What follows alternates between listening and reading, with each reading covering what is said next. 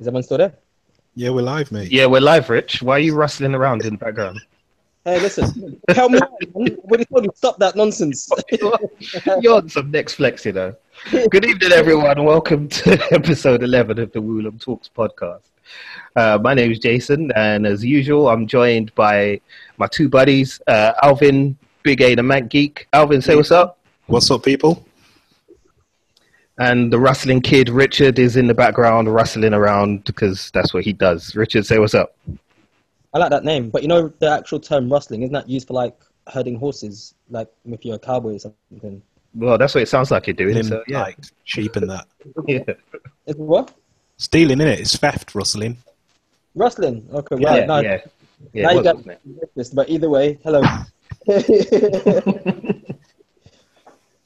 Yeah, so, well, listeners, it's episode 11, and what we wanted to do today was to do something a little bit different, which is to kind of hear from some of you, some of the people who follow us and who listen to us. You know, as we said on the last podcast, there's many of you across the world who've been listening to what we do, and we really appreciate it. So we wanted to kind of get, you know, any old questions that we could get in from all of you listeners, and to try and answer some of them on the show for you, and maybe settle a few arguments that you might be having with some of your mates. So yeah, guys, I think we should probably just dive straight in. You know, I mean, was there any news that you wanted to discuss before we get started? I've got one piece of news. Go on. Okay. Okay, yeah. So I've decided to grow my moustache, like Dish Gambino when he's playing Lando Calrissian, and also for Shamik Moore, who's playing Charlotte Fantastic from The Get Down. That's it. That's big. To me, that's big news. I know you guys have gone quiet, but you guys have got. To me, that's big news. Yeah, I'm sure you've enriched all of our listeners' lives with that tale. Okay, Alvin, you're not growing any hair anywhere that we all need to know about, are you? I don't think so, not that I know of. But news-wise, I'll just say go and see Arrival because it's really good and it's really interesting and it's a thought-provoking sci-fi movie. Okay, cool. Wow. Yeah, the trailers have been out for a little while, and that's something I do want to catch up with. So, yeah, hopefully I'll be able to get around to seeing that soon. But it does look interesting. We haven't really had like a kind of thoughtful sci-fi movie for a little while. One that kind of asks big questions, and I think that Arrival kind of does that without giving any spoilers away. Is that right, Alvin? Yeah, kinda, but yeah. Okay, cool. All right, well, cool. You got a recommendation already, folks. So yeah, go and check out Arrival if you get the chance, and let us know what you think of it as well. We'll let you know how you can get in touch with us at the end of the show. But let's crack on with the questions because we got quite a lot of questions to get through tonight. So let's get started. So what we'll do is myself and Alvin are going to take it in turns to read out a few of the questions and who they're from. We'll give them a little shout out as well. And then we'll try our best to answer those questions. So yeah, here we go. All right, so the first question we got was from Dean, a good friend of ours from the blog who's been following us for a long time and has been interacting with us for a long time. So Dean, what's up, man? Big up to yourself. This comes from him and his son. And the question he asked is, he said, I have a question. My son and I were wondering if there's any news with regards to a possible Skyrim movie, and also any more news on the possible making of the R-rated 18 action version of Tomb Raider. So, guys, any news you've heard about Skyrim or a Skyrim movie in the works or anything like that? No, like I haven't even heard. I've never even heard of like a possibility of a Skyrim movie. I mean, it might have been there and it might have passed me by because I'm not a Skyrim fan. So yeah, so that's the answer to that question. Sorry, is it Dean? Yeah. Yeah. Oh, Blue Guna, yeah. Yeah. Why is it called the Blue Guna? On the Gunas was that for the like Arsenal? Aren't they red? Yeah, they are red, but blue is his color, and he kind of has made a thing about designing things around blue. This is really not a relevant question. No, wait. I was like, listen, you guys are ganging up on me. No. Richard. Wow, this is going Yourself swimmingly already. I'm not even trying to get deflected. No. I know, Rich. I know. I'm trying to get to know the fans the same way how they're trying to get to know me. So, like, Dean, that was my answer to your question. And yeah, you just confused. I'm not a football fan, so I don't really know. I just know basic things. Yeah, exactly. So just leave the football out of it. Yeah, sorry, listeners. Alvin, any news of a Skyrim movie that you may have heard of? Yeah, I don't know. Nah, not that I know of. I mean, but I do think Skyrim would be better suited to a series rather than a movie, just because I'm guessing there's so much. Because the game's so big itself anyway, I don't see as to how a film would be worth it. I think a TV series would be worth it if you really wanted to explore the entire world of Skyrim.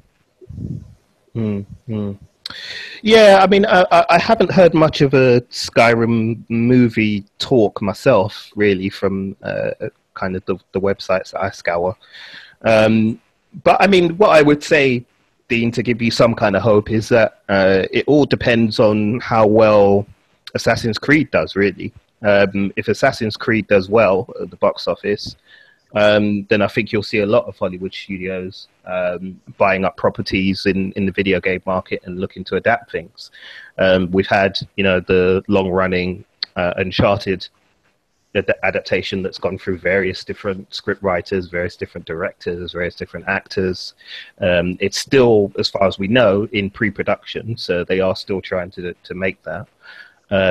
But yeah, we said we've got Assassin's Creed coming out very, very soon. So if that does well, then I wouldn't be surprised if somebody decides to buy the movie rights to Skyrim already, assuming they haven't already done that. So I'd say there's every possibility for it.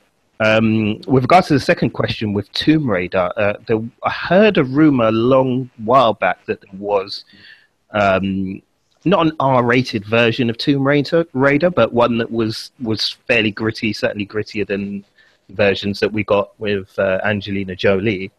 There is a version that's in pre-production now. Alicia Vikander is attached to star as Lara Croft in that.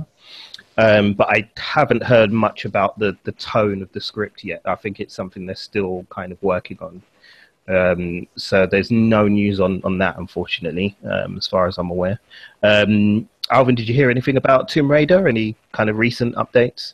No, the only thing I've heard is that it's going to be more like the rebooted games, rather than obviously the previous ones or anything like that. I heard it's more going to be like survival Lara Croft than anything else. Right. And Rich, anything? Lara Croft? No, I haven't heard anything. I do agree with Alvin's thing about Skyrim being better suited for a TV show. And yeah, I can only imagine that if they did do a Lara Croft film, it'd be a lot more true to life now that the later films are. But I haven't heard anything. Not even really. Haven't heard anything. Full stop. Cool, fair enough. Well, I hope that answers your question, Dean. But as I said, we're happy to go back to that at a later date when there's more information available. And as soon as we know more, we'll let you know. All right, cool. Alvin, do you want to take the second question? Yeah, second question comes from Michael, and it's quite a long one. But how do you guys feel about the way the MCU has accurately reflected the comic storylines from the films to the TV shows, what you liked, what you didn't like in terms of story, in terms of storylines even. Plus, do you think for a moviegoer, not an avid comic book fan, from an avid moviegoer's perspective, is it just right? Okay, cool. So I think what Michael, big up Mikey, by the way. Enough love to you, man. I think what Michael's kind of saying is whether or not the movies and the TV shows follow the same kind of path as the comic books in terms of their storytelling and the characters, and whether that's something that appeals to both sides, I think, is kind of what he's saying. So, yeah, I mean, to me, I think it's about just right, to be honest. I think for any kind of avid comic book fan, somebody who's quite knowledgeable about Marvel Comics and their history and things like that, I think you always kind of approach the MCU and what they're doing with the TV shows with an open mind, because you're aware that they can't necessarily do everything that the comic books do, whether that be for budgetary reasons, or whether that be because from a storytelling point of view it doesn't work with the story that the filmmakers want to tell. So there's correlation with what goes on in the comic books to a certain degree, but nothing that's too tied to it, because I guess the one thing filmmakers don't want is to have to be tied to something specifically. And this is something that I think the MCU has done really well, particularly Marvel Studios, is that they've kind of allowed their filmmakers as much as possible to kind of tell the stories that they want to tell, but within the framework of the overall story that they want to tell. So that's something that means that the films in general and the TV shows can appeal to a broader audience rather than just playing directly to comic book fans, because there is only a finite number of those. So yeah, I think it's about just right myself, to be honest. Richard, what do you think? Yeah, no, I like the path that they've taken. There's always that certain similarity between like the comic books and the TV and the films. So as not to alienate new people into the films or into the comic books.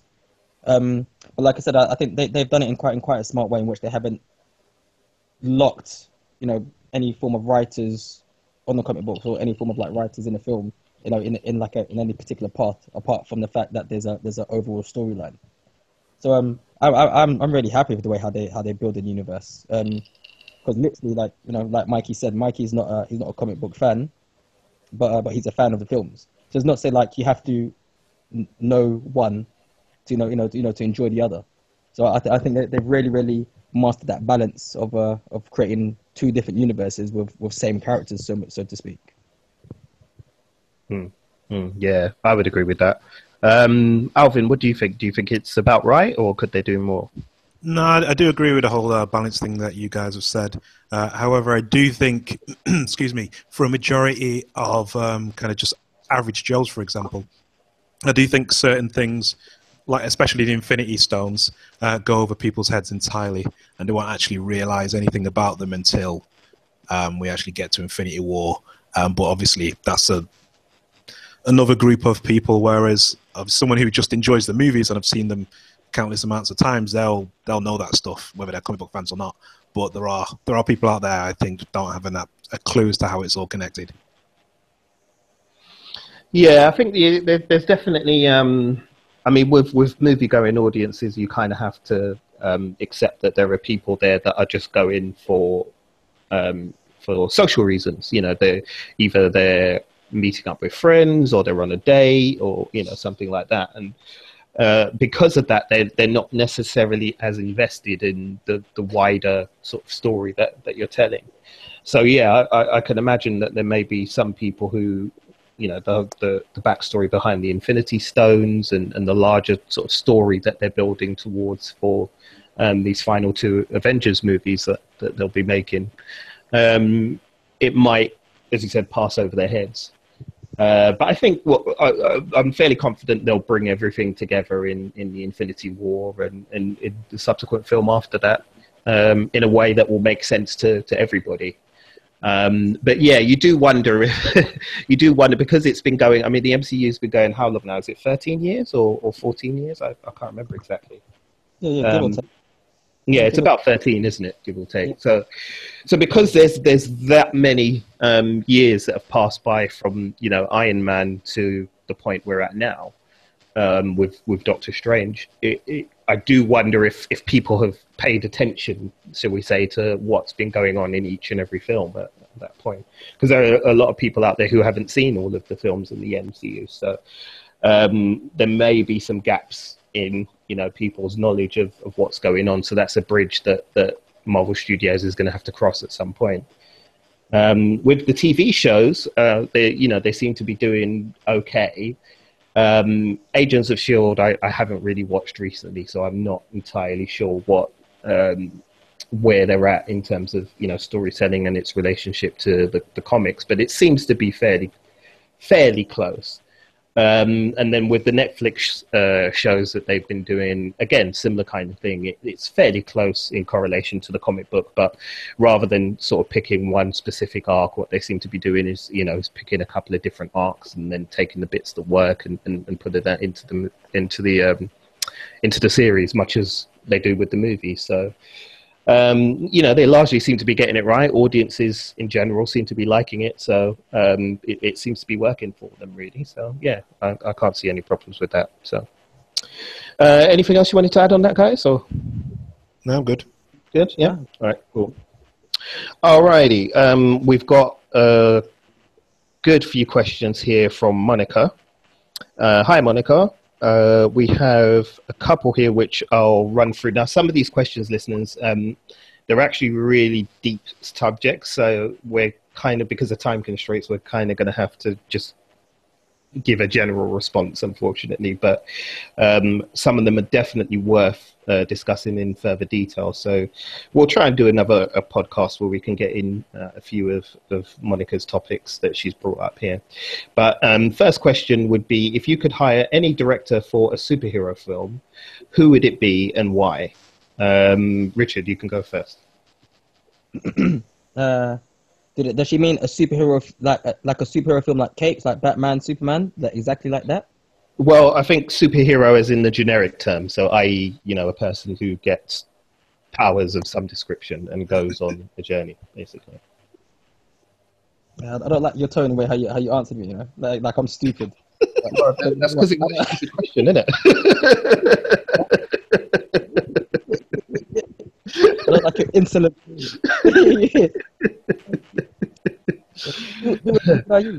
No, I would really like to old school. I would like to see Steven Spielberg direct Superman. Just because, like Steven Spielberg, like he's been going for X amount of years, and he hasn't really failed, like in the amount of movies. Like, I mean, let's say if he's 10 movies, then like out of those 10 movies, like 2 of those films might be like meh, like, you know, so it's like that. And he's really good at making you believe. He made like, you know, like he's done it with quite a lot of films, you know, to say the least. So I'd like to see him take on a character like Superman, who I think is probably one of the hardest characters to portray on screen in a film. And I think the last good Superman film that we had was the Christopher Reeve films, and like the tagline that they had for that was like, you know, you believe a man can fly, and it was perfect. And obviously, the reason why that film stands, you know, well, the reason why that film did well is because it was for that time. But even when you watch it now, it still works. And I think off the top of my head, I think Spielberg is probably the only person who might still be able to pull that off with a character like that. And I've chosen a character like Superman because he's very, very difficult to write or to portray on screen, whether it be like television or film. So that would be like more of a challenge to him. You know, whether like not as much as like I would like to see him do it. I'd like to see if he'd be able to pull it off. Cool. Good shout, man. Good shout. Alvin, how about you? Just to add to his point first, I think, you know what, well, first when you said Spielberg, I was like, really? But when you a bit after you said it, I think he'd be good at doing a period Superman piece, like a piece set in the 50s, for example, or something like that, where it was like a sci-fi 50s or something like that. But I think a modern day one, I don't think he could really offer anything to, because he's a man who's all about kind of vision and whatnot. So, but yeah, that's what I think. But yeah, I'd like to see Sam Mendes, but take on a vigilante type character. I'm not sure well, obviously we've seen the Bond movies that he can depict action quite well. And it's action involving kind of, well, non-superpowered people. So I suppose I'm kind of cheating a little bit. But I think he'd be pretty good at a vigilante story. I think it'd bring a sense of realism to it. A sense of realism that's different from what Nolan did for Batman. Cool. Any specific characters in mind for him? Maybe Green Arrow. Or... No, I think Moon Knight would be a bit too raw for him. I don't know. I've not really... I can't think of anything Marvel that, but yeah, maybe Green Arrow for DC, Sam Mendes. Okay. Cool. Fair enough. For me, I think you mentioned the character already, Moon Knight. I would love to see a John Woo Moon Knight film, just purely because it'd allow John Woo to go to absolute town with his religious imagery and slow-mo and floating birds and all kinds of things. And I think he'd just bring the right amount of chaos to the screen for somebody like Moon Knight. And I'd be, in particular, what I would like is for him to do like an adaptation of the more recent run with the character, where they focused a lot on his schizophrenia and his multiple personality disorders and things like that. That said, he would have to have zero involvement in the script, because he tried to do that with a TV series that some people, you know, depending on how nerdy you are about your John Woo, might remember, which was a TV series called Blackjack, which starred Dolph Lundgren as an ex-mercenary who was suffering from PTSD and had a fear of the color white. Now, on paper, that sounds like it makes sense. In practice, it led to a scene in the pilot where he was paralyzed to do anything because he was surrounded by milk. And I kid you not, it was the most ridiculous thing I've ever seen in my life. Partly because of Dolph Lundgren's acting, but partly because it was just the idea that this super tough guy was floored by milk. So yeah, you'd have to like exercise some kind of creative control over it, I think, with that. But yeah, for me, I think that would be the thing I would most really like to see. And also, I think Steve McQueen, the guy who did Shame and 12 Years a Slave, I'd love to see him do like a really gritty, dark, violent take on a vigilante character, like you kind of said, Alvin. I'd like to see like that. I'm not sure what character would interest him enough to do it, but maybe a Batman, actually. I think a Batman might interest him. So yeah, something like with Steve McQueen doing a Batman movie. I think that would be intense, very intense. So yeah, that was cool. All right. The next question she asked, excuse me, was, are female characters overly sexualized? Why or why not? Now, I think when she says female characters, I think she means in superhero movies and TV shows and things like that. Now, as I said, I'll preface this by saying that this is obviously quite a broad topic. So we're going to have to keep it brief because we're time constrained here. But general thoughts on that issue? Who went first last time? Alvin did. Richard. Yeah. No, I went first last time, didn't I? Oh, no, you went first, didn't you? Sorry. Pardon me. Alvin, you can go. You've drawn the short straw, bro. All right. Well, nah. Me personally, I don't think so. Just because I'm not sat there getting all kind of, hot and bothered. So for me, it's a no, because I'm literally just sat there watching the story and watching cool stuff go on. I think there's some sexy females in those things. Yeah, I'd be lying if I said there weren't, but I don't think that they're overly sexualized, especially when they contribute to the story that's being told. Cool. Richard? I would agree with Alvin to a certain degree. See, the thing is, when it comes to this type of thing, it also depends on the viewer. That's the thing. So like, I mean, like, I'm not trying to veer off anything, but like, one of my guilty pleasure films is like Sucker Punch. And then I always hear that term being used about Sucker Punch, where it's like, oh, it's a 13-year-old boy's like, wank dream, girls in school uniform, and and that's what's attached to it. And I'm like, I remember watching that film and not even noticing that girls were in school uniform. I was more about like the acting, when it was good, and the action scenes. So and usually when I do say that, they're like, yeah, but you're different, and I'm like, yeah, but you need to take that into account. So I think with each person, you need to take that into account. With particular characters, I think some characters are a bit over-sexualized, and I think, to me personally, a character like Harley Quinn is a highly sexualized character. Like I said, like, in saying that, Jay, you asked me before about, are there some questions that we should leave out? And I think this is one of those questions you should have left out, bro. because I was. Well, it's too late now, isn't it? You should have spoke your piece beforehand. And but yeah, I mean, without trying to get into it, because like I said, Yeah. Well, it's fine. I mean, we're time constrained anyway, so sorry, listeners. I mean, we can't really, as I said, some of Monica's questions are brilliant questions. It's just that because we are time constrained, we don't want to kind of spend too much time going into the nuances, because there are a lot of nuances with this. I mean, the simple, honest answer from me, Monica, is yes and no. Yes, there are examples that I think personally where characters are unnecessarily sexualized, where they don't have to be, and it doesn't really do anything for the story. But then there are other examples where characters are not overly sexualized, or where people have actually gone way out of their way to avoid doing that. So you can kind of see that there is a shift in the balance. With, in the past, a lot of the industries, movie industry, TV industry, comic book industry, they were very male dominated, and populated by a certain type of male as well. And I think it's clear to see that there was some kind of reflection of the type of person they were, based on the work that they were producing, because at the end of the day, we're all human, and we can't help our personalities coming out in what we do. That's just the nature of being a human being.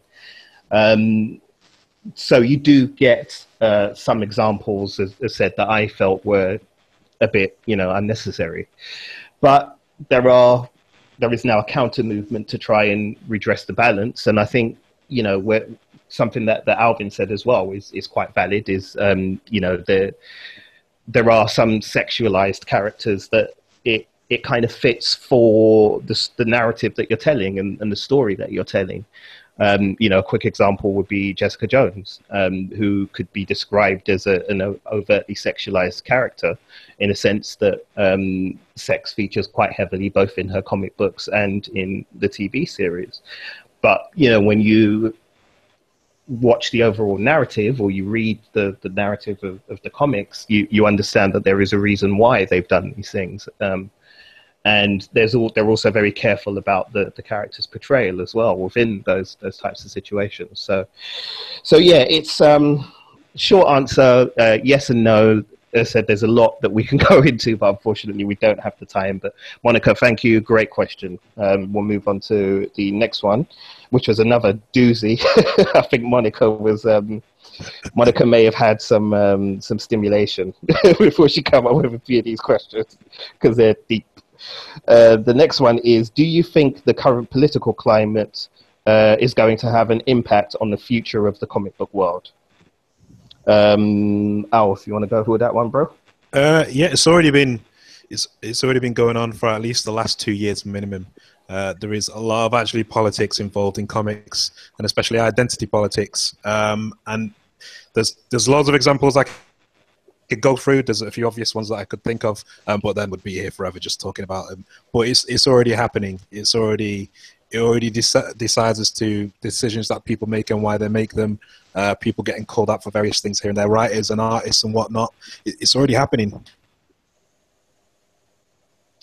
Cool. Richard, did you want to add anything? Yeah, no, I kind of agree with Alvin there. I mean, like, to tell you the truth, it's one of the things that is inevitable. Like, it's going to happen either way. Whether it's a good thing or a bad thing is a whole different story. But it's just the way how it is, especially now, where like it was always considered like pop culture, and I mean like American pop culture, but the whole superhero thing, like it's now it's taken on a whole new lease of life, and it's literally everywhere. I mean, the only thing I can describe, concerning this is that, the way how Star Wars was in the 70s, where you just find it and everything. So it's only inevitable that, I mean, like, and the reason why I'm saying is like, for an example, you get Ronald Reagan naming his United States, protection plan or contingency plan against nuclear warfare. He names it Star Wars. So like little things like that is, So I mean, so with things now, yeah, you can see it. You can just see it kicking off. But Monica, man, like what you come these questions. I, I feel like I should be standing in front of like a group of like people just trying to explain life. Mm. Like Yeah. I definitely think we should have had a few spliffs when we got to these ones. Okay, I'm going to go to one more of yours, and then I'm really sorry, Monica, but I'm going to have to cut the other ones. But we will, as I said, you've asked some fantastic questions here, so they really do deserve a full discussion. But there's one more which I'll pick up, so I'll end with a light one and a simple one. She says, Star Wars or Star Trek? Anybody who wants to go first? Star Wars. Yep, Rich? Star Wars. And that's a Star Wars from me. So yeah, free for Star Wars.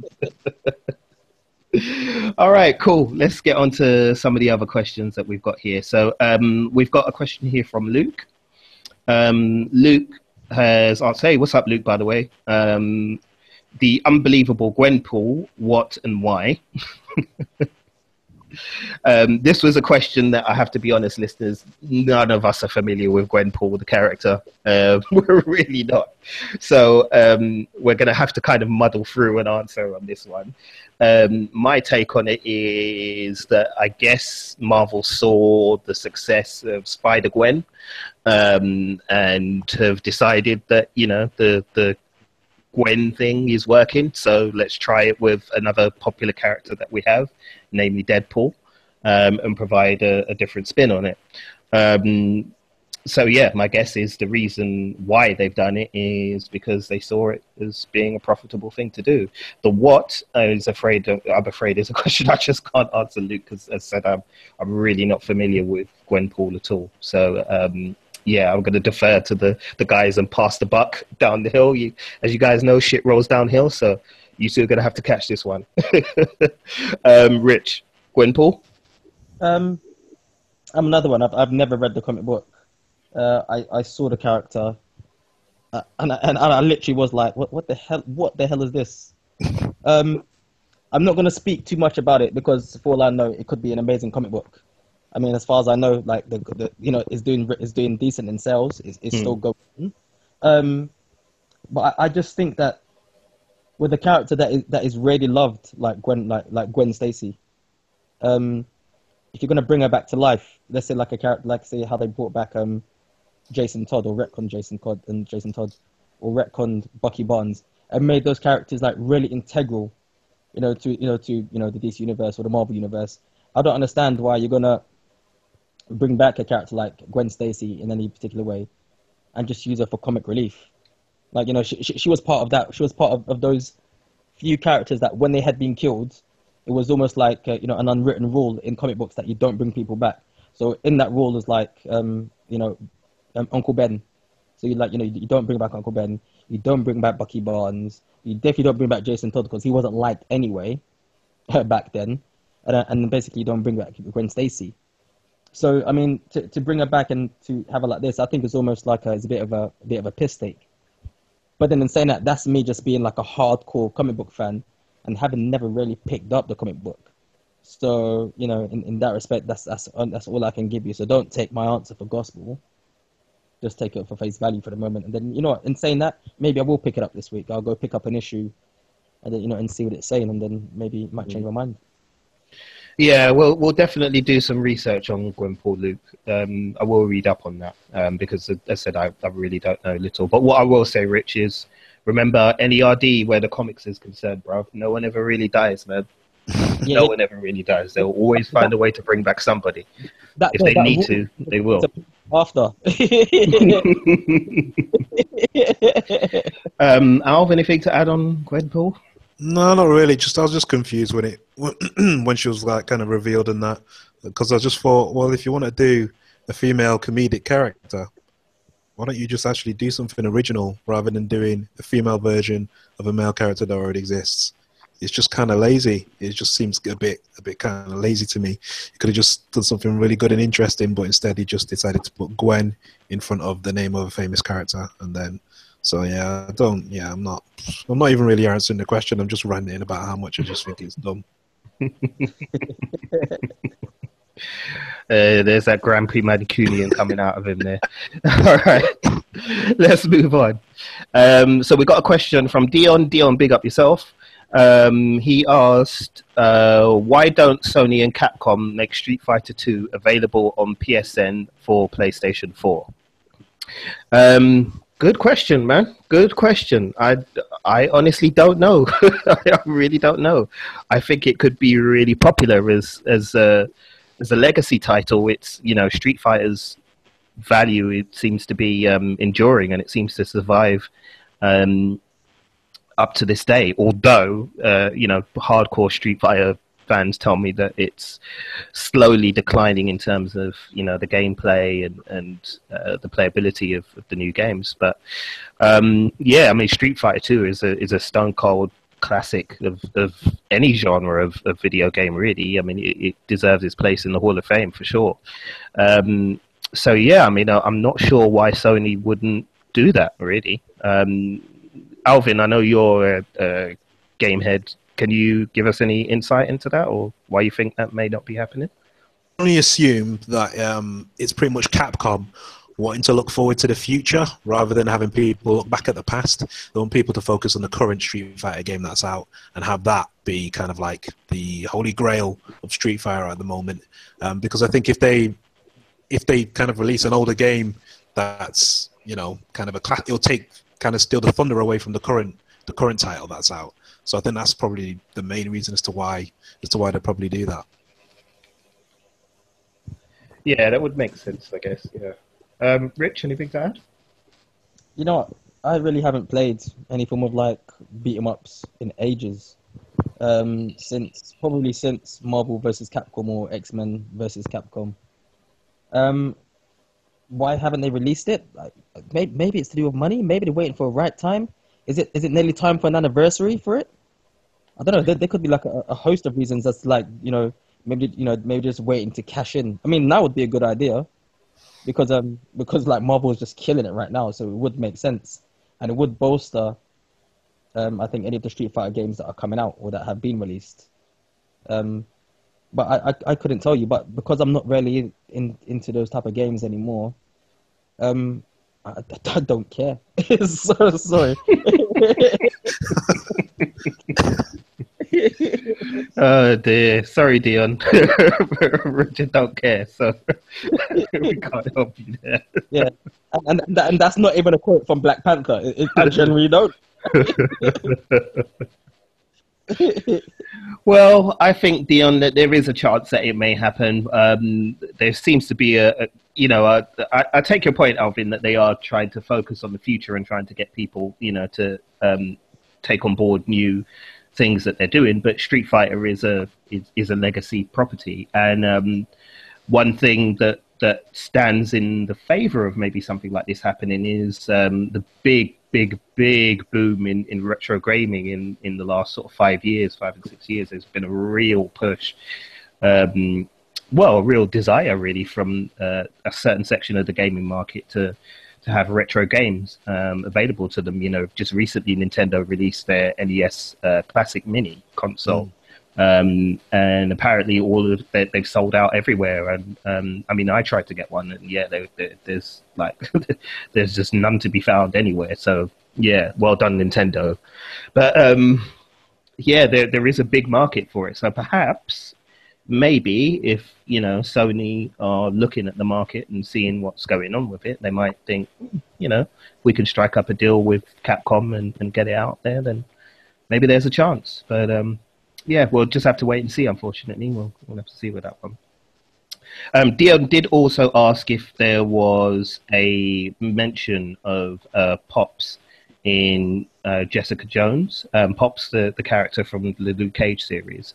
He was saying he'd been recently rewatching Jessica Jones, and he thought he might have seen a reference to Pops. Because he was kind of thinking that in terms of the timeline for that storyline, that Luke Cage may have been set before Jessica Jones. As far as I'm aware, it's actually set after Jessica Jones from what the showrunner Cheo Hodari Coker said. It's kind of set after that. And I think I remember Pops making some kind of explicit references to Jessica Jones. He called her a rebound chick or something like that. So I think from their point of view, they're seeing it as a story being told after Jessica Jones rather than before. So I did have a look for you though, but I couldn't find anybody online who noticed any reference like that. Is that anything either of you two have seen or heard? Nope. In the Pop, nah. Yeah, no. But I mean, even a timeline, Luke Cage is. Why? How far is he asking in? Because he hasn't seen a TV show, or he's asking because he's thinking maybe he might have missed something. Because if he did miss anything, he just blatantly missed that that the show just takes place after Jessica Jones with the night nurse coming in after saying that she saved him in the Jessica Jones series. So what's his name again? What's the guy sent a question? Dion, pay attention, bro. Dion, you've been told, man. No, thank you for your questions, bro. We appreciate it. Hey, it's all fun, man. It's all love. Yeah, it's all love. Sorry, Alvin, I've just realised I've been running through all these questions. So do you want to take the next one? I think it's the first question from Gordon. Yeah, sure. The first one. Where's DC's future in filmmaking, and what would they have to do to become serious contenders in the game? Cool. Okay. So, Gordon, big up yourself. Thanks for listening. So basically what Gordon is saying is how do they get up to Marvel's level, or I guess in terms of A, box office success, and B, the quality of the films. I think that's what you're asking, Gordon. If I'm paraphrasing you, then yeah, sorry, but I think that's what you're saying. Well, I mean, in terms of box office success, they're doing okay. I mean, if you just look purely at the numbers, Batman v Superman took like 800 plus million at the box office. Not as much as Warner Brothers had been hoping for, but that's still got to be considered a success, especially when you give the overall cost of that film into account. It's still a win. Suicide Squad is doing great numbers at the box office, and it's still rumbling on at the box office around the world, and it's about to come out on home video release and digital download release as well, which is going to boost their numbers even more. So from that point of view, they're pretty happy, I guess, with the way things are going from a financial point of view. From a quality of films point of view, well, in order to get up to Marvel's level, I mean, that's another, that could be another hour-long discussion. I mean, we kind of discussed it in our previous pod in the where we discussed the DC extended universe and the future of it and things like that, and we kind of went all over that, the kind of things that we would like to see as fans from those properties. But Alvin, did you want to just kind of like summarize like what you think DC can do to get up to Marvel's level in terms of quality of films? In actual film quality, I really don't think there is a chance for him to kind of, because they've kind of fluffed it up. I mean, they've done this weird tones with Man of Steel and Batman v Superman, and obviously we saw the Justice League trailer, and they're lightening things up a bit, but it contrasts kind of a bit too heavily for me. Wonder Woman looks like it could be all right, but I'm not sure as to whether Gal Gadot can carry a whole movie, because, not being mean, but I think she is a little bit wooden with her delivery of lines, but I honestly don't know. They should have had kind of like a think tank, a brain trust at the beginning, and they wouldn't have been in this mess. But no, they decided to not do that. So I really don't know. I think it just depends on each individual filmmaker as to how good a DC movie can be. Yeah, I think that's the point we kind of discussed in that podcast already, was about them trusting their filmmakers. Richard, how about you? Is there anything you think they can do to get up to Marvel's level in terms of like consistent film quality? Well, I think that there's a famous scene in Pulp Fiction, when Marcellus Wallace asks Butch to throw the fight in whatever round it is, and Butch doesn't agree at first, and then then Marcellus Wallace tells him about this whole thing about, listen, fuck your pride, like every emotion has an opposite to counterbalance it. Apart from pride, pride is the only thing that will get you effed up. And I think that's what DC need to do. DC need to swallow their pride and forget this whole thing about how they want to be completely different with Marvel and they want to go the complete opposite way.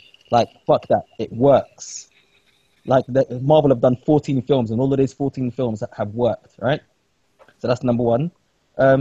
Number two, concentrate on building a universe. Like, don't just think that we're just gonna you buy into these characters. And well, the thing is, to tell the truth, we have bought into these characters, and that's the thing.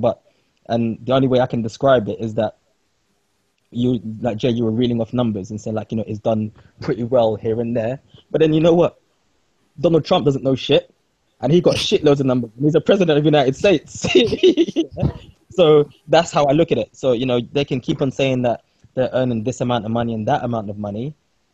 Concentrate on building a universe. So that we want to spend money and invest in it.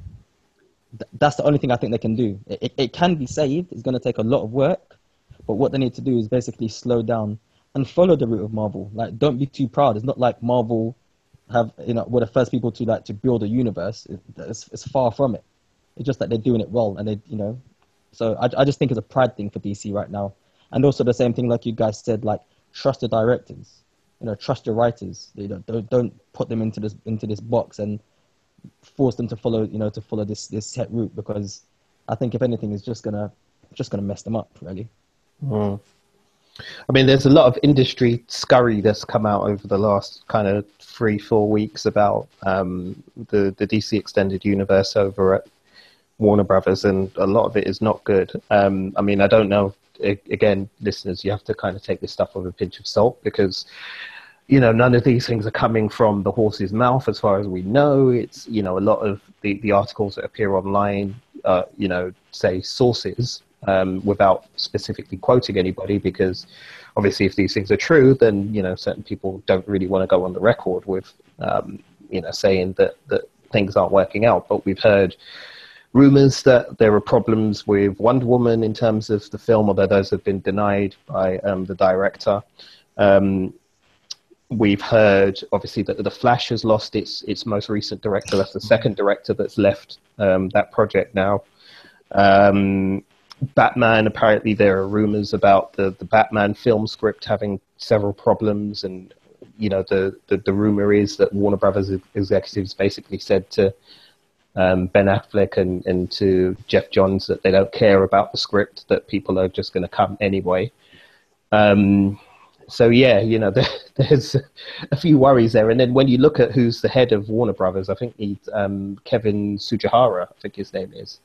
Apparently the guy doesn't even have a background in film. I think he came into the industry via amusement parks, I believe it is. I think, correct me if I'm wrong, listeners. Yeah, feel free to leave a message.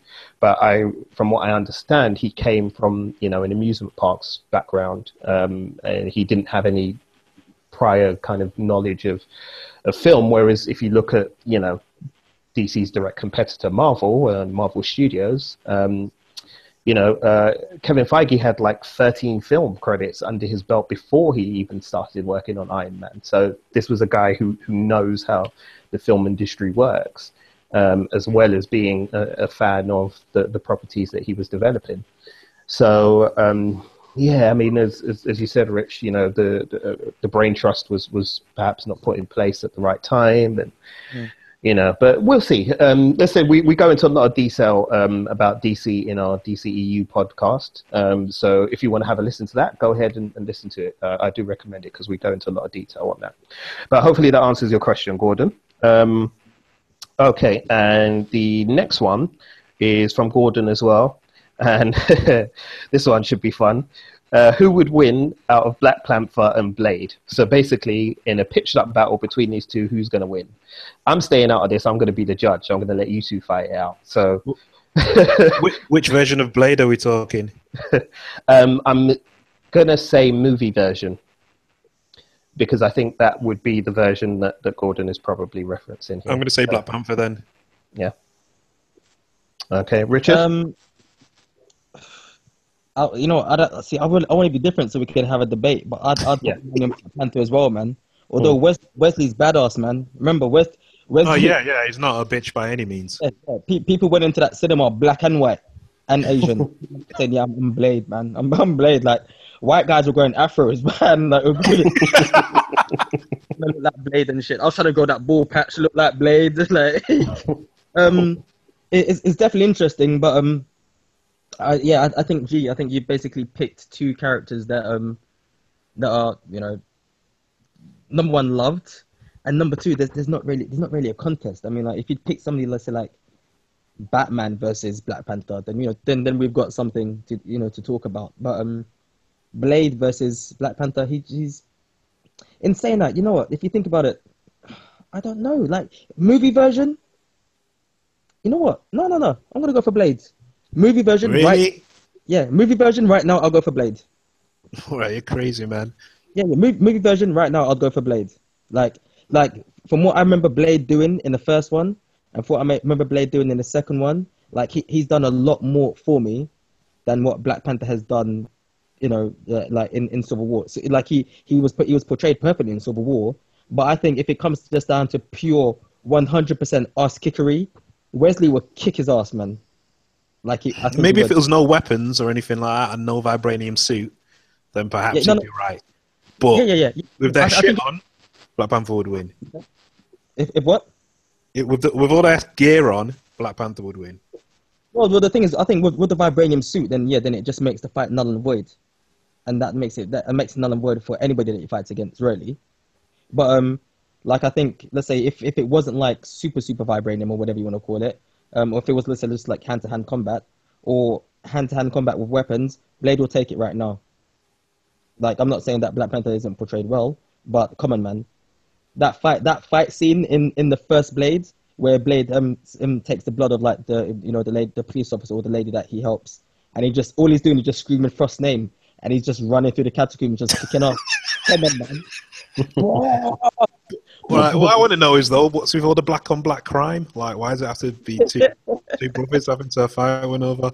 We've already got too many casualties in the streets. Why do we have to get our superheroes to fight as well? Black Lives Matter, Gordon. Black Lives Matter. It's because the man wants to see us dead, Alvin. It's a conspiracy. That's why. No, I think Richard, you made a compelling argument. You know, I was going with Alvin at first, but I think your argument's very compelling. So, Gordon, I think we're going to go with Blade on this one. Yeah, because I think, as you said, it's just pure ass kickery from Blade from start to finish. As much as I loved Black Panther and Civil War, and I do, and I'm really looking forward to the Black Panther movie. Yeah, I think where both these characters are at this point in time, I think, yeah, Blade wins. All right. Gordon, did you want to get the next? Sorry, Gordon. Oh, sorry, yeah, the next one. Alvin, did you want to get the next question? Yeah? Yeah, what's your views on cartoons that relate to what's going on in the world today, i.e. Simpsons? From Andrew, that is. Andrew, big up yourself. Thank you for your question. Wow. Well, I mean, in terms of cartoons and what they relate to, again, it kind of goes back to something I said with in regard to Monica's question and that's that, you know, cartoons are made by people and people are political, which means that ultimately, whether they mean it or not, their politics is going to come out in their cartoons. In terms of the Simpsons reference, yeah, I mean, that was, I can't remember what year it was that episode aired, but I remember it well with the one which basically predicted that Donald Trump would win the US presidential election in 2016. I cannot remember what year it was, but one of the listeners will remember. The listeners, again, let us know if you remember what episode it was exactly. But yeah, I mean, in terms of that, it's the Simpsons have a shockingly good record at predicting certain things. Because I remember reading an article online where somebody had actually listed all of these things, that these events and advances in technology and things like that the Simpsons had kind of predicted would happen and kind of did, or certainly got, you know, scarily close to it. Is there anything more behind that? I don't think so, to be honest. I think it's just potluck to a certain degree. I think they kind of just pick something and roll with it, and then, you know, next thing you know, this is what happens. But yeah, the Donald Trump one is definitely eerie, very eerie, in the fact that it's actually come to pass. But guys, what did you make of this question and the idea that cartoons kind of reflect the world that they come from? It is interesting, definitely interesting, and I think this kind of like ties into like the question from earlier on, where it just kind of reflects things that happen in society. I mean, like they were doing it in like from the 60s. I mean, like you had people like Harry Crumb writing shit, that kind of, you know, like the freak, you know, that cartoon strips like the Freak Brothers. But I mean, those are comic books. Cartoon wise, it is. I mean, like I think that the best example of it would be. I mean, I haven't watched it for years, but I know Jay, you're still a fan of like South Park, where, you know, where they create each episode like on a weekly basis to reflect about what's happening in society. But I mean, but cartoon wise, I think like it has been reflecting stuff that's been happening, like the Legend of Korra, making making Korra lesbian, which, you know, like I remember that, like, about people that had watched I think all 5 seasons and got to the last episode and realized that she was lesbian, and literally making comments like, "Oh, this is ruined like the whole show for me." I'm like, what? Really? Like you watched... Yeah. See, you watched it all the way to the end and then decided that this one change had ruined the entire show for you. Okay. So I mean, it is a bit hard. I mean, it's broad, isn't it? It's broad. Yeah, I think that's definitely it's something that we can, you know, briefly touch upon, like, you know, like what's happened already. But yeah, that's another question for another podcast where we can really go into depth, man. Yeah, I think so. Sorry, say that again. Yeah, I said with some weed. Yeah, definitely. Yeah, I mean, like, I know people who swear blind that, you know, He-Man is basically an allegory for, you know, Reagan era America, essentially. Yeah. Which, when you view it through that prism, it certainly appears that way, you know.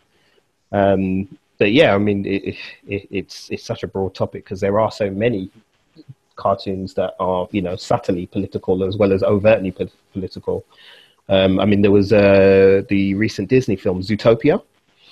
That deals a lot with like kind of race politics and gender politics within the framework of these animals that live in, you know, in a world where they have their own police forces and things like that. So it deals with a lot of issues, Zootopia, but does it in a way that isn't necessarily overt. It's in how you kind of read the movie. So Andrew, I would say watch Zootopia if you want to see a cartoon that kind of deals with politics in that way. Alvin, any thoughts? No, not really. I mean, I watch South Park. I find it funny. It's hilarious, pretty much. And I like the fact that when they do the seasons now, it's how it used to be, kind of as and when things would happen, that'd include like a reference to something that was going on in an episode. Whereas now the whole series is based around kind of like a few things, and then the story will kind of evolve as time goes on. But yeah, I like the way to do that. But nah, apart from that, there's things about their different cartoons that are related to what's going on in the real world. Yeah, cool. Fair enough. Well, Andrew, thanks for the question. As I said, it's another one of those that's really broad, so I think it's worth coming back and having a look at that again in the future. And Andrew also sent in another question, which is watershed. Is there such a thing nowadays? For those of you listening who aren't familiar with the way TV works sort of in Europe and I think in America as well, there is such a thing that's described as a watershed on television. What the watershed means is it's basically referring to a specific time of the day where programs that feature more of adult content are supposed to be shown. So in Britain, lads, correct me if I'm right, but in Britain officially, I think The Watershed was kind of always acknowledged as like 9 p.m. Is that right? Yeah, that's right. Yeah. Was yeah. So yeah, around 9 p.m. you had The Watershed moment. Basically, was the moment where after 9 p.m. you could expect the content to be more geared towards adults, and maybe things that were dealing with kind of more adult themes and things like that. In recent years, it hasn't changed that much from what I've noticed, to be honest. I mean, I've thought about it, but I can't really think of any examples of like TV shows that came on, before 9 o'clock that kind of pushed the envelope, so to speak, in terms of what they were dealing with. Did you guys have any examples? Richard, could you think of anything like that came on sort of before The Watershed that was kind of like, ooh, that's a bit risque? Maybe a few of the episodes. Grange Hill back in the day. Oh yeah. But you want to know the joke? Dealing with drugs, right? So this is how, like, basically Grange Hill was a show that was set in a school, in a secondary school called Grange Hill, and it just like various students, and it kind of kickstarted quite a few people's careers in the UK, whether they went into like music or to film or stayed in television.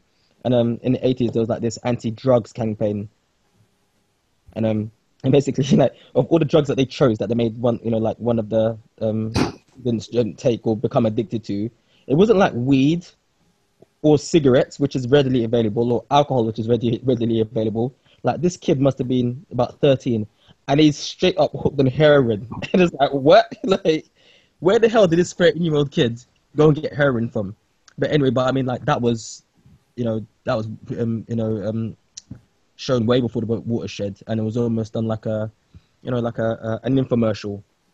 I mean, they had shows like well, I think I was going to say, like, a couple of episodes of Saved by the Bell that kind of dealt with things like that, but it was done in such a squeaky pop clean way that it didn't show the harsh realities of and maybe like question, let's say, if you were an adult looking back then, see like, well, this is a bit risque.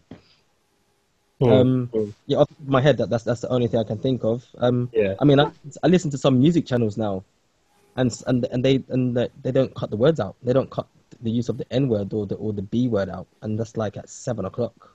And that kind of shocks me sometimes, man. So yeah. Okay. So, Alvin, any thoughts on The Watershed? No, not much. I mean, The Watershed here, kind of like, we tend to get a bit sweary after 9 o'clock, and that's really about it. That and a few other things maybe, but it's nothing like anything. I think the only times when you hear really swearing before The Watershed is if it's a mild swear word in a film or something like that. But as far as TV shows go, I think it's pretty much been the same. It's always been more or less. Yeah, I think so. I think it's more or less the same. I think what it is I think now, because, kind of society has changed and social boundaries have shifted and people's mindsets are, quote unquote, more open. I think what you see now is more of a stark difference in terms of the tone of some programs. So I think, before 9 o'clock, you get the usual type of fare, sort of daytime television, and then you might get, the game show, the popular game show, or the popular entertainment show, whether that be, Britain's Got Talent or whatever. And then after 9, you can get something immediately after 9, you get The Walking Dead, which is the complete opposite in terms of what they deal, the issues that they deal with, and how graphically they present them. I mean, I remember when The Wire was on TV, The Wire was on at 9 o'clock, and The Wire definitely pushed the envelope in terms of the kind of things that they dealt with on that show. And then you look at Game of Thrones as well. Game of Thrones is another one that comes on at 9 o'clock, and what precedes Game of Thrones is probably nothing like the average episode of Game of Thrones. So I think, there's a more stark difference, but do think that the watershed is still a thing, really. I'd be very surprised if you start getting said episodes of Ray Donovan or something like that on at tea time on a Tuesday afternoon. I'd be very surprised. I think they do still, TV companies still adjust their schedules accordingly, really. So yeah, we think generally the watershed is still a thing, although it's kind of changed a little bit, I think it's fair to say. Okay, thank you for that, Andrew. We've got another question here, which comes from DH, and it is, what are our views on piracy and its enduring popularity? That's another big, big topic right there. So yeah, who wants to have a bite of this cherry first?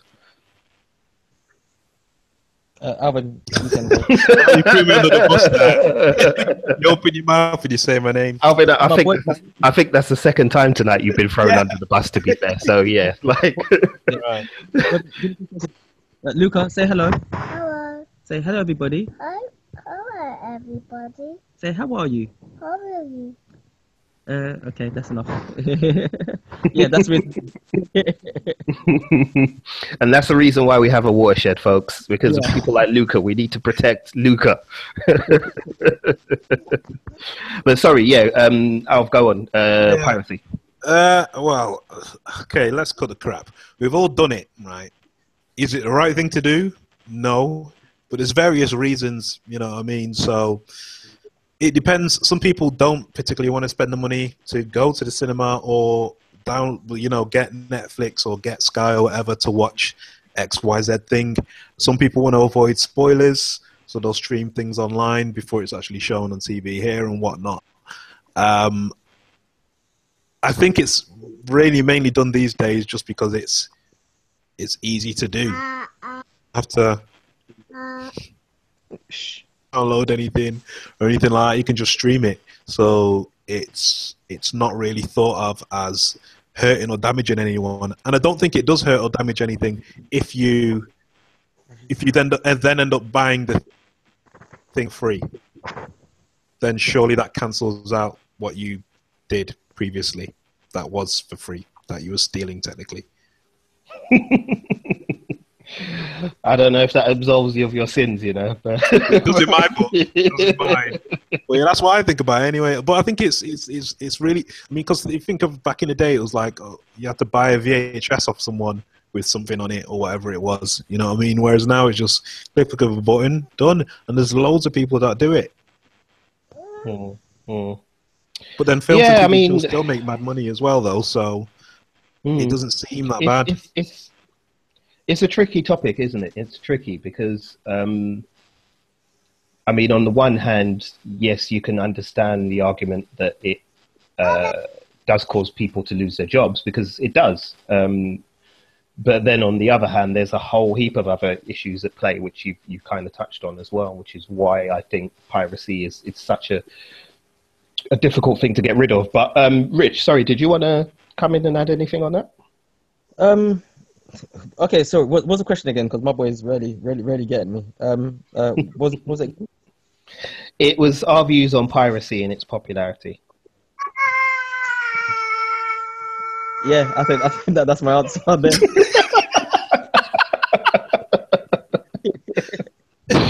Okay, Luca answered on everybody's behalf there. Yeah, that's a tricky question. Luca, stop. That's a tricky question for another one. But I'm still a firm believer in buying things that that I think are given back. So, for example, I still buy CDs by artists that I believe are still creating good music. If it's just a random song, then I won't. So, for example, like or Blu-rays. So, like the Marvel films, I will buy on Blu-ray because I'm like, okay, well, listen, as long as I keep on giving you my money, you're gonna what's it called? You're gonna keep on making these good films. The minute they start to dip in quality, then yeah, I'm just gonna stream your shit. So I kind of have that policy on the whole downloading and streaming from the internet. But I think that's definitely a bigger question for another podcast as well. Yeah, I mean, as said, you know, there's two sides to this debate, really, and you can totally understand the desire to protect people's jobs within the film industry, because nobody wants to see people losing their jobs just because somebody has quote unquote stolen an intellectual property and put it out there for public consumption. But I think that you also can't discount the fact that we, especially in this day and age, in recent years and we went through a global financial crisis in 2008. And I know piracy has existed long before that, but, that changed the game financially for consumers. A lot of people couldn't afford to access the entertainment they wanted to access. And you can't really discount the fact that, cinema ticket prices keep going up and up and up. Blu-rays and DVDs have kind of stayed relatively the same. But certainly for films in cinemas, cinema tickets are more expensive now, to the point where, I was talking to somebody in America recently over social media, and they were saying, on average, they might spend about $19 to $20 a ticket, which is roughly about, on the back of a fag packet, about 15, 16 pounds. About 70. About 17, isn't it? Yeah. I mean, at current exchange rates, yeah, you're probably looking at about 17 pounds, which is outrageous. But then, I mean, bear in mind that if you go to see a film in central London, where we're based, if you go up to the West End and you want to go and see a film up there, then, depending on what time you go and where you go, you can easily pay £20 a ticket. I mean, I remember going on dates with people to see films in Leicester Square, and it costing, 20 quid a ticket on a Saturday night, which is just outrageous. I mean, how do you justify that price, charging people that price? So I think as long as there's, elements like that, plus, of course, modern technology factors into this a lot as well, because technology has changed significantly over the last decade and has made it incredibly easy, as you said, Alvin, to get these things. So, all of these things have kind of played a part in the situation that we have now. Plus, you can't discount the kind of draconian approach that law enforcement in certain places is taking with piracy as well. They're actually treating it like it's like you've committed murder and sending you to prison for a long, long time if you get caught hosting websites that share movies and TV shows and things like that. So it's it's a really, really complicated issue, and one that I don't really see any kind of way of resolving anytime soon, until somebody backs down, basically, on either side. But yeah, really good question, DH. Thank you very much. I said that may be one that we need to go over again, so we'll probably do that in the future. Okay, Alvin, did you want to get the next one? Yeah, the next one is from Trinity121 via Instagram. And the question is, can you recommend any black heroes I can get into, i.e. other superhero shows? Okay, so hey Trinity, this was in relation to the fact that she'd just seen Luke Cage and had really enjoyed the show. And this is somebody who's not your typical comic book fan, has a very kind of rudimentary knowledge of who these characters are and what they represent, but ended up really enjoying the show, and in particular was enjoying the fact that there was a black superhero who was getting mainstream attention and their own kind of property to for the character to be explored in.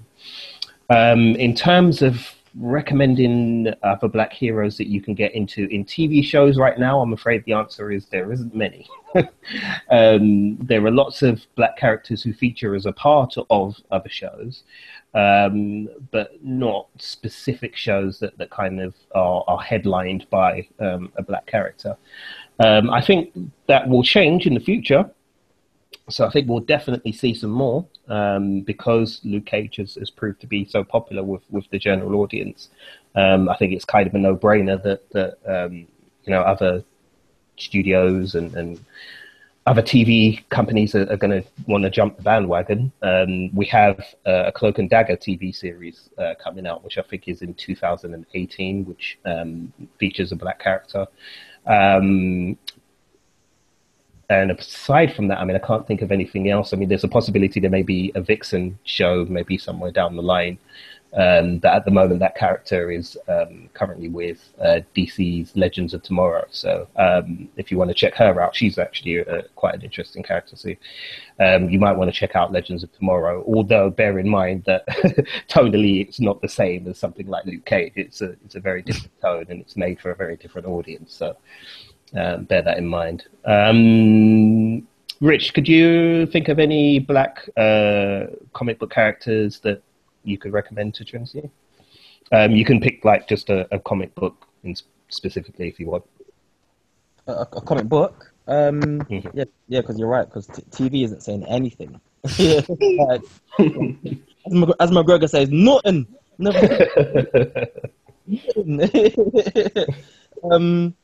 Comic book? I mean, right now, Black Panther. Black Panther is really good because it focuses on an African character and an African nation. So like, you know, so I think that's one of the reasons why I love picking it up. Not because I'm black, because but like it is interesting anyway. And I think it's a side of a character that hasn't been explored before. Power Man and Iron Fist. It deals with very much like a black and white character and a relationship between those guys, and you know, and living in a multicultural like setting. So like they live in like Harlem. Is it Harlem they live in, or Harlem they reside in, or was it? Yeah, they reside in Harlem. Yeah, it's Harlem. So yeah, so like, you know, so I mean, those are two comic books that you could definitely pick up. I mean, you could go back to some old school '70s stuff with some Drive Talkie Turkin heroes, like, you know, with like that. But if you're looking for anything more up to date, I would definitely suggest like Power Man and Iron Fist, Black Panther. I think Cyborg. I'm not sure how they deal with Cyborg in DC, but I mean that's another character you could pick up who's black. Static. I mean, there's a host of characters that are quite a few comic books that you could pick up, but whether they'd be relevant to now, the only ones I could think of are basically Power Man and Iron Fist and Black Panther. Yeah, I think that makes sense, really. That's fair. Oh, in fact, sorry, just off the top of my head, yeah, like I said, if you're going back as well, there used to be a whole like a comic book line that was African American and infused, and it was called I think it was called Icon Comics. Milestone Comics, and they were eventually they were bought out by DC. So yeah, they had like their equivalents of like DC and Marvel, but you know, but told from like a black perspective. So not necessarily the same type of powers, but you had like your superhuman powerhouse like Superman, and he was called Icon, and he was, you know, black skinned, and I actually think he didn't have any color, but he came to Earth and he landed and was raised by a black family, and so he changed his color to be black. Yeah, so like, I mean, pick some of those stories up. That in fact, those comic books dealt with race quite well. So yeah, you can give those. Like Jay normally says, if you guys are waiting for any form of recommendations, we'll probably post them up on the blog or, you know, or something. Yeah. Remind me, guys, and I'll make sure that we put some of these up for the listeners so they can get some recommendations there. Alvin, did you have any recommendations? I mean, as said, TV's kind of slim pickings, but well, I'm going to mention a series that you guys forgot to mention. It came out quite a while back. I didn't particularly like it, but I still have it on DVD, and that's Blade the series. Now, that's not going to be the same quality storytelling as Luke Cage was, but you know, if you want to see a black guy kick some ass and actually take some hits, it actually takes a lot of hits in the show, then yeah, check out Blade the series, which I'm sure you can pick up for like a $5 or something on Amazon if you have a look. Comic book wise, have a look at Mosaic. He's not the most likable of guys, but we're only 2 issues in, and that's a Marvel comic. It's only just started about a basketball player, a really arrogant basketball player who well, Terrigen Mist transforms him into an Inhuman. I'm not going to tell you what his powers is, so take a risk, have a look, see if you like it, check out Mosaic. Like I said, there are only 2 issues in. Also, there's the extremely depressing Nighthawk, which is literally about a race war, or the almost eruption of a race war in Chicago. That's also by Marvel as well. Obviously, there's Miles Morales' Spider-Man, which I've been getting since he actually became Spider-Man in the Ultimate Marvel Universe. That's always a good shout. And was there something else as well? No, I think that in terms for me, I think that's pretty much it, really. Cool. Yeah, I mean, the only other thing I can... Oh, sorry. No, I'm talking shit. Sorry, one more. Riri Williams, obviously, Invincible Iron Man. I was just going to mention that. Yeah. Sorry, I'll steal your thunder. Yeah. Nah, it's cool, man. It's cool. You've been carrying all the shit this podcast, so it's cool. But Riri Williams is the new Iron Man character that Marvel have introduced into their comic book line, and I think the first issue came out like last week. Was it, Alvin? Yeah, it was last week. Yeah. So that will be one to watch in terms of character development and where they go with that as well. Okay, right, and the next question we've got here is from Wayne. What's up, Wayne? How are you doing? And the question is, recently watched Incredible Hulk and was wondering what really happened to the Abomination and the Leader. And then the second part of his question is, and in the Marvel Universe, is there anyone more powerful than Worldbreaker Hulk? Alvin, what happened to Abomination and the Leader, man? Where'd they go?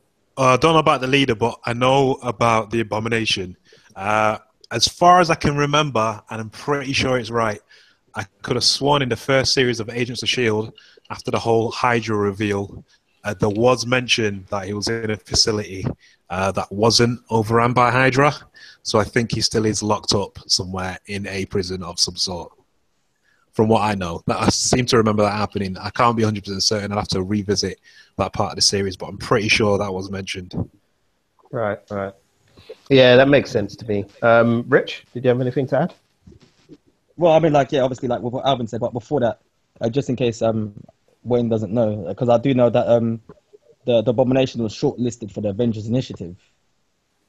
They originally wanted him to... that's right. Yeah.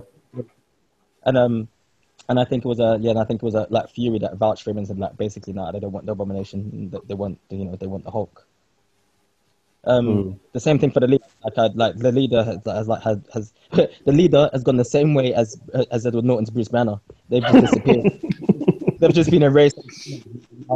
And so yeah, 2 questions. Yeah. Although I would say the one thing I would say, Wayne, is that we have seen Justin Hammer referenced again, after Iron Man 2, he kind of disappeared, and, there was that one shot Hail to the King, which showed him in prison. But, since then, he really hasn't been referenced at all in the Marvel Universe until Luke Cage, and he's referenced in that. So what we know of the Leader is he's out there somewhere in the ether. Whether Marvel will bring him in again remains to be seen. I mean, there's every possibility that they might do with 2 very big films coming up in terms of the Avengers Infinity War and the as yet untitled Avengers sequel.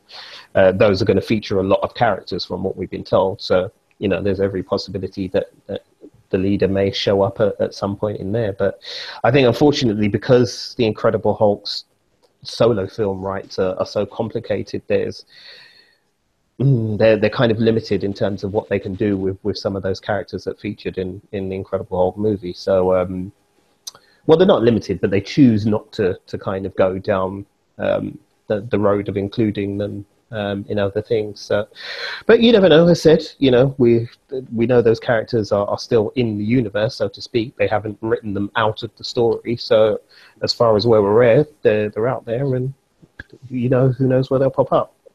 And the second part of his question was there anybody in the Marvel Universe more powerful than Worldbreaker Hulk? Rich, you want to take that one? Yeah, well, yeah, in a universe. Like what, cinematic or comic book was? I think he's referring to comic book wise. Sorry, listeners. Worldbreaker Hulk is. If any of you have read the Planet Hulk and World War Hulk sort of storylines, then Worldbreaker Hulk comes along from the World War Hulk storyline. So yeah, just to add a bit of context there. But yeah, I think he was referring to the comic books. Yeah, the Silver Surfer could take him. Silver Surfer could take him. The thing about the Hulk is like, I love him as a character, but I think that probably the person who's written him the best was Peter David. Peter David wrote him like amazingly, and put boundaries on the powers of the Hulk. I think that the thing about someone like the Hulk is that he can fall into that Batman Superman territory, where like, you know, like Superman can do everything, or Batman can do everything, or like Hulk is like the strongest one there is, and But when you do break it down, there are like quite a few people that I think that could generally take him in a fight. Like if it really came down to it, I think I would put my money, if it was a fight, let's say between Hulk and Thor, I wouldn't put my money on Thor, but if I put my money on Hulk and Thor won, I'd be upset that I lost money, but I wouldn't be surprised that Thor managed to take him, just because you know, Thor's a character to be reckoned with. The Sentries are not like, you look at the powers of the Sentry, like the power of 1,000 exploding suns or something like that. Like it doesn't make sense when you describe a character like that against somebody who, like, I'm not taking away from the Hulk because I'm a Hulk fan, but who's just angry, and the angrier he gets, the stronger he gets. Then you know what? Then before that person gets super angry, you whoop his ass. And I think there's certain characters out there that could do that. Like, so a character like a cosmic being like the Silver Surfer, or like an Earth-based character like the Sentry, who is cosmic being, you know, has cosmic power levels, you know, like who ripped Ares in half. Like, come on, like, you know, I think somebody like the Hulk needs to be retconned a bit and kind of scaled down, like what they did with Superman when they did the Crisis on Infinite Earths, where like you used to have this Superman that could punch planets, you know, or like fly around the Earth and turn back time, which makes no sense scientifically. Yeah? So, you know, is the Hulk the strongest one there is? Yes, there is. Yes, he is. But the amount of people that could take him in a fight, I think, is a lot more than people give. You know, than people. You know, there's a lot more than that people. You know what I'm trying to say. There's a lot more people out there than people. Yeah. So yeah. No, I hear you, and Sentry probably would have been my choice as well, actually. So, yeah, I co-sign on that one. Alvin, you want to bring this one home? Anybody you think who's more powerful than Worldbreaker Hulk? No, I think you boys answered that better than I could. Yeah, fair enough. All right, Wayne, well, thank you for your question, man. But as I said, yeah, we can definitely think of a few people between us who would give Hulk a run for his money. Yeah, I agree with you, Rich. I think he does need to be retconned. I think they've kind of slightly did that with Totally Awesome Hulk, with Amadeus Cho. I think they've kind of realized the mistake, because they kind of fell into like the Superman paradox, really, which is exactly what you described. This idea that this being is infinite power. So with Amadeus Cho, I know they've kind of changed that a little bit to make the character a little bit more vulnerable and therefore a bit more compelling. But yeah, it's interesting. See, this is the kind of stuff we love, listeners. We love these kind of geeky debates. Right, that was it for our question. Although we did have one more from Monica that I did want to put out there, because I just thought it would be a really good way to end the show. And it's a simple question again. She asked, which graphic novel should I read next? So basically, she just wants a recommendation for a graphic novel. So, Alvin, is there anything that springs to mind? Oh, fucking hell. Wait, a graphic novel or a trade paperback? An actual graphic novel, I think she's thinking of. Hey, what's the difference? Anime, or are we talking, anime, or manga, or can we go American, or is there any rules? No, there's no rules. I think she's quite open-minded about it. But yeah, before you give your choice, just explain the difference between a trade paperback and a graphic novel. Yes. So a trade paperback is a collection of issues that form a volume. So say, for example, you've got 6 issues of Invincible Iron Man collected in a trade paperback, and that's volume 1. And then like 6 months later, they'll put the next 6 issues in another trade paperback, and so on and so forth. And a graphic novel is one story told over issues, and it's combined into one, or written specifically to be one story, and then that's it, done. Cool. Yeah, nice explained, man. But yeah, sorry, go ahead and make a recommendation. Yeah, I think to be fair, to open it out a little bit, let's say you can recommend either or. So you can recommend either a trade paperback or a graphic novel. Okay. As I said, I think she's fairly open-minded, so you can pretty much go for it. All right, so first one, I'm gonna just go like old school manga and just say Volume 1 of Akira, because it's fucking wicked. The artwork is amazing, and it's just proper, just detailed, and it's just amazing to look at. And then you'll get hooked and you'll want to get the others. And then I'm going to suggest a trade paperback being Nightwing, A Night in Bloodhaven, which is the beginning of the Dick Grayson Nightwing story from the 90s.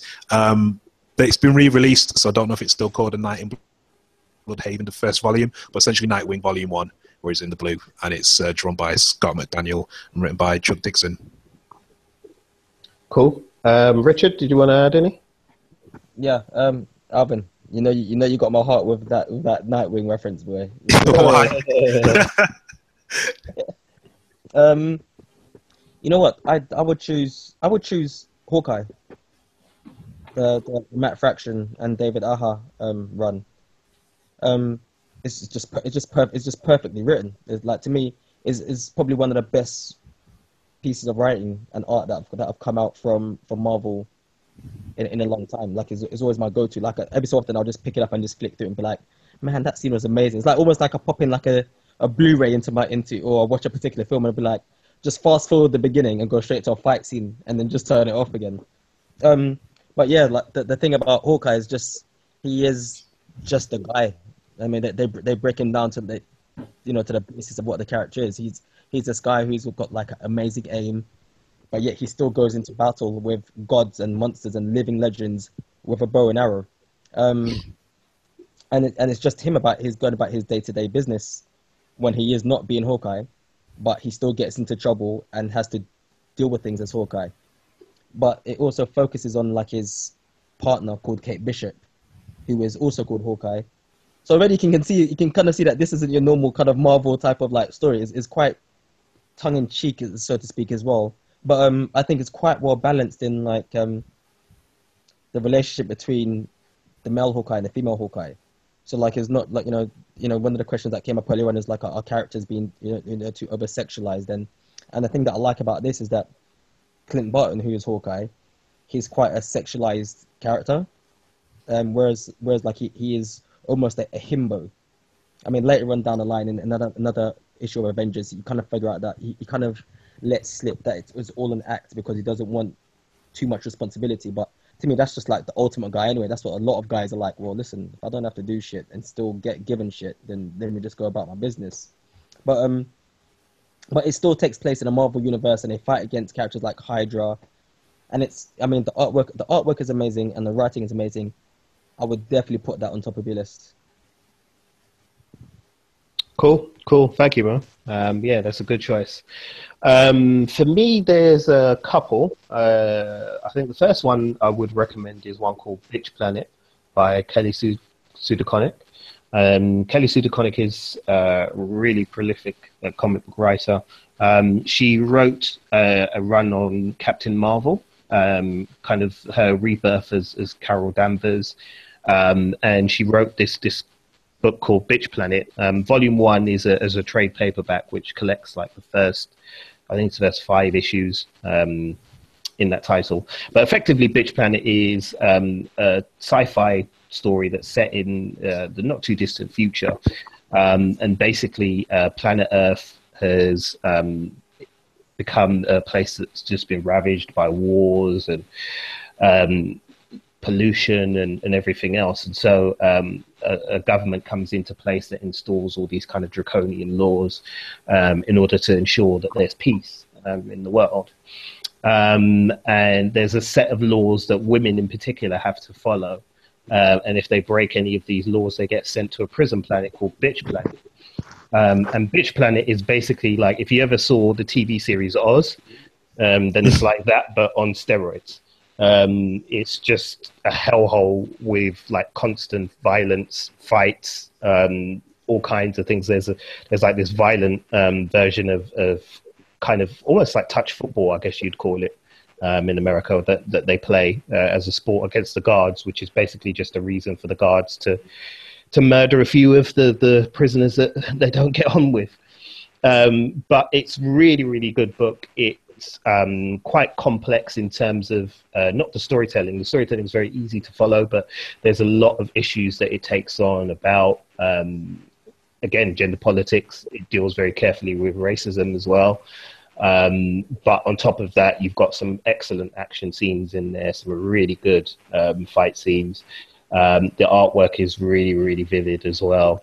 And it's all done in a kind of, if you can picture the kind of grindhouse style of movies that you got around sort of like the 70s and 80s, and you know, like what Quentin Tarantino or Robert Rodriguez did with their kind of grindhouse movies. In terms of the visual look, if you can imagine that and that kind of styling, then that's basically what has gone into Bitch Planet. So that's definitely one that's worth checking out. The other book that I would recommend is one that I read quite recently, which is called Faith. It came out via Valiant Comics, and it's written by Jody Houser. And it's just one of the most kind of uplifting superhero stories I've read in a long time. I like, you know, I'm one of those people that kind of can appreciate both, you know, things that are quite challenging and difficult and have like lots of big issues, but at the same time, you know, I'm a fan of Supergirl, as these guys know, and constantly rip the shit out of me for. But you know, I like kind of light-hearted stuff as well. That's optimistic and, you know, looks to the future. And I think certain characters should kind of embody that. And what Jody Houser's done with Faith is exactly that. She's taken, you know, the classic, almost 50 superhero archetype and presented that in the present day. But what's great is it doesn't really fall into any kind of present day cynicism. It kind of, you know, it confronts some of the stupidity of the things that we do in our society and says, like, why are you doing this? You know, there was a simpler way when, you know, there was a time when we could do things differently. Plus Faith is a very body positive character as well. And she's certainly a character who's not overtly sexualized. In fact, I said they've gone out of their way to make sure that Faith looks like the average American woman. So, you know, that's a really good graphic novel to get, also because there's lots of subplots going on with that as well. Some quite interesting ones about eugenics and about human experimentation and all of that kind of thing that goes on. But yeah, Faith is definitely one I would recommend for you as well, Monica. So I hope you like those recommendations. I'll make sure that I pop those up on the blog as well, and I will try and put a link up, you know, on the YouTube page as well. But YouTube can be a bit funny about that stuff. But I'll try and put it up there. Okay, well, that's it. That's all of our viewer questions. So if you sent in a question for us, thank you very much. If we didn't get to your question, apologies. But I think this was fun, guys. I mean, I think we should do this again, don't you think? Yeah, it's been good. Yeah, sorry, Rich, did you want to say something? No, I said hell yeah. No, it was I really enjoyed myself. Yeah. It's been a lot of fun, man. It's always nice to kind of interact with the fans. You know, that's the kind of thing we're about. Like I said on the last podcast, we really want to hear from you and we want to have the discussions with you. So with that in mind, Alvin, where can people track you down and find you? You can get me on Twitter and Instagram. Oh, bloody hell, what's it? At BigAGL85 or at BigA85GL. I never remember. I think it's the first one. Yeah, I think it's the first one. Yeah, it's the first one. Richard, where can people find you? Instagram and Rich Reviews. and also Instagram, where they can find us at Woolen Talks, and also like the website, the blog, www.woolentalks.com, and then obviously the YouTube channel where you guys should be subscribed. So if you're not subscribed, press the subscribe button and press the like button, and tell your friends to come and listen to us, and then we can just be one big happy fucking family. Yeah, exactly. If you do watch this on YouTube, please like and subscribe. We will have more content coming your way soon. So, but the only way you're going to know that is if you subscribe. So make sure that you subscribe to our channel and you'll get up to date. And to those of you listening on SoundCloud, thank you very much. We do update the SoundCloud as often as possible. So this podcast is going to go up on SoundCloud very shortly as well. So for our SoundCloud fans, thank you very much for following us as well and for showing us a lot of love. We've been getting a lot of love from other podcasters out there as well, which has been really appreciated. So thank you so much for recommending us to other people and for pushing us out there. It's something that we really appreciate, as said, and we will likewise do the same for you as always. So thank you very much for that. Okay, that's it. We're going to be back again very soon. We'll have a Doctor Strange special coming up. We've all seen the movie, so we'll have a discussion and a review, and we'll give you our thoughts on that as well. And then after that, there's going to be a little bit of a gap, I'm afraid, because I'm not going to be here. I'm going to be on holiday. So we probably won't be back again recording until early December, but I'm hoping to have a special guest join us early December, so stick around for that, because that's going to be a lot of Santa fun. Claus. Yeah, man, I kidnapped him. I kidnapped that fat son of a bitch. No, we're going to have somebody who hopefully will add a different voice to what we do here, and that should be a lot of fun. So yeah, that's it from us. Take care, stay safe, and we'll see you again on the other side with our Doctor Strange review. Okay, take it easy. Peace, everybody. Peace.